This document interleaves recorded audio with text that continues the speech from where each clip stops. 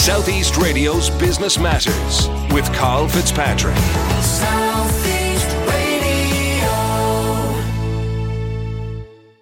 Adam Dalton from Robotify. Robotify has recently partnered with WozEd, the company of Apple co-founder Steve Wozniak, and Adam joins me now to tell us about this exciting development. Adam, we'll be discussing Robotify's partnership with the co-founder of Apple, but first, I'd like to find out how you and your co-founder, Evan Darcy, developed the idea for Robotify. Absolutely, Carol. So we came up with the idea for Robotify at the age of 16 in our local school there in St. Paul's when we were trying to look for ways to teach the first years how to code.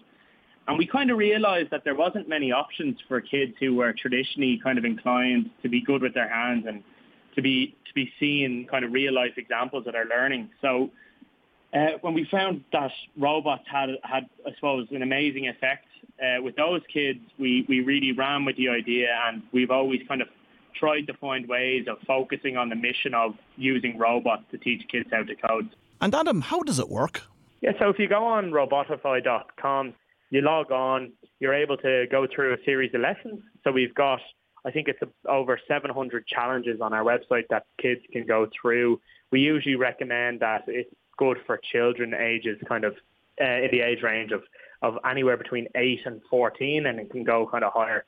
And you can sign up for an account, and you can sign up for a free trial and essentially start coding all these robots in virtual worlds. So you can control robots like the Mars rover, underwater ROVs to explore virtual shipwrecks, and aerial drone technology to fly around the park all from the comfort of your own laptop.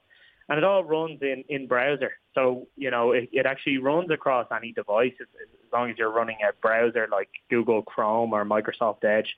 And it should run in all major browsers. So it's very easy to access, and all the lessons are there online, and there's a learning dashboard which allows the students to control their robots in a series of worlds, and it's very easy to access.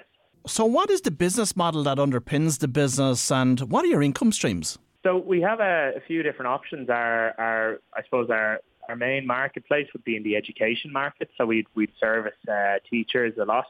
And we would have a lot of schools, especially across the United States. But we do have users in over 100 different countries, and that would be a kind of a teacher-led approach whereby schools are using it. But then we realise, obviously, that there's parents, many parents out there that would love to get their kids, signed up in coding, and so we've actually built a pricing package for parents to get their kids coding online. And what was your approach to gaining scale across the school market in the US? So we've got a variety of different strategic partners across the States, which have allowed us to tailor our market. But what we find in the US is that it's such a forward-thinking market, and you'll always get a meeting in the States, and you'll always get someone's ear. And I think the state of the market at the moment is that there's been for us anyway, since COVID, and thank God we've seen a big increase in business because of our virtual robots. So with the likes of Steve Wozniak being on board with the mission, it just does more things for our brand as a small Irish company to be able to grow in the States. So it's a matter of market. I think timing as well is another key piece, and then some good strategic partners like Steve Wozniak. Yeah, and on the topic of Steve Wozniak, of course, you've partnered with his company, WozEd. How did this opportunity present itself for you? I suppose it's maybe a bit of a look of the Irish, as our partners would say. We were always kind of, myself and Evan and the team were always putting our name out there and trying to get in front of influential people, and through a connection in my network, basically an introduction was made to the CEO of WozEd, a wonderful woman by the name of Karen Young. We got talking, and it was interesting to hear their business is predicated around selling physical pathways. And so a school would order, maybe for the drone pathway, they might order 10, 15 drones, and they'd get these drones in boxes, and you can imagine gets shipped to the students, and there's a huge amount of curriculum to show the kids how to control the drones and stuff. And this would get shipped into the classroom. Now, obviously, during COVID, certain elements of the business have been hit in that regard, because, schools are spending on PPE and and spending on other types of expenditure.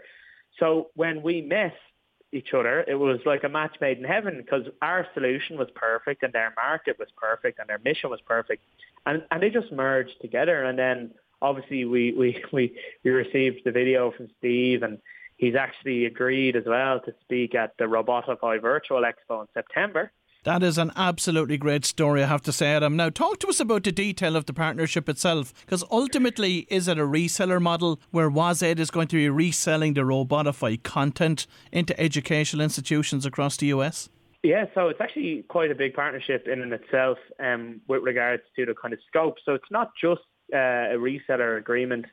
So more or less, the team in WASAID will actually be selling Robotify's virtual lessons as it is today. But what's really interesting about this actual agreement is that we're also agreeing to co-brand a custom version of the Robotify software under WAS's brand. And WAS will be building their own version of Robotify with their very own content and their own curriculum, with a variety of new virtual robots and new virtual worlds on top of the existing 100+ hours that we already have. So we're actually OEMing or white labeling our software to WAS as well to allow them to hit their strategic goals. By 2034, it's predicted that 47% of all jobs will be automated and replaced by robots. Specifically, what sectors are most likely to adopt working robots in the coming years? As we start to look at this, there's a lot of fear-mongering, and those kind of statements make a huge amount of headlines. When we talk about robotics, your traditional kind of robot that you'd have in your head, whether that's like the WALL-E or the likes of the Johnny Five robot, of course, those robots are in existence. You see the Boston Dynamic guys, and where we're really starting to see, I'd say, in the next 5 to 10 years is manufacturing already taking off, but more kind of automation in jobs that involve human labour. So, we take a look, for example, at Bobby Healy's company, Mana Aero here in Ireland, that set out to try and create a new way for people to order and get food using drone delivery technology. So we're starting to see more and more automation. I think, certainly in the consumer space, you look at Amazon, you look at the likes of Mana with drone deliveries and getting consumers the goods quicker. There's going to be a huge amount of automation there. But then as you get into the word robotics, it gets kind of a little bit wishy-washy, because it doesn't mean just, as I said, a Johnny Five kind of type robot. You're starting to then look at, automation in AI and even stuff like law and accounting, where we're going to see a huge amount of artificial intelligence start to automate some of the more kind of repeatable and repetitive tasks. But what we think is going to happen is that as a result of all this automation, there's going to be huge job creation in servicing these units, in understanding how they work, or in using them to generate new value that we haven't even thought of. And Adam, would you agree with the thinking that for the future generations coming through the education system, that the ability to program is going to be every bit as important as numeracy and literacy skills? I do. And, I don't think we're looking for individuals to be pro-programmers. We're just looking to get that level, that building block up there to get people going, because it is becoming a core competency. And the closer and the sooner and the quicker that we get this on our curriculum, certainly in Ireland, it's happening in the States. But the sooner we realise this is a key skill, the better. I mean, you look at Steve Wozniak back in the 60s, 70s, building computers in Apple. And this is something that's been around for all these years. Why is it taking so long to get on curriculum? Even now it's on some curriculums, and then it's not mandatory. And I see no reason why it cannot become a core subject. And my prediction would be that it does become a core subject fairly soon. So Adam, as we look to the future, is it your plan to build Robotify to sell it or to keep the business long term? Our goal is always to keep the business going, keep the business long term and grow it into what I believe it can be, which is a pivotal part in the future of education and innovation in the space of coding. We always, when we started out, had the mission to reach as many kids as possible. And I'll be honest, I feel we're only scratching the surface. And so we're not even thinking of a sale or a future that doesn't involve reaching millions and millions of students across the world. Well, if you've just tuned in, that was Adam Dalton from Robotify, and I wish Adam and his team every success in reaching their goals.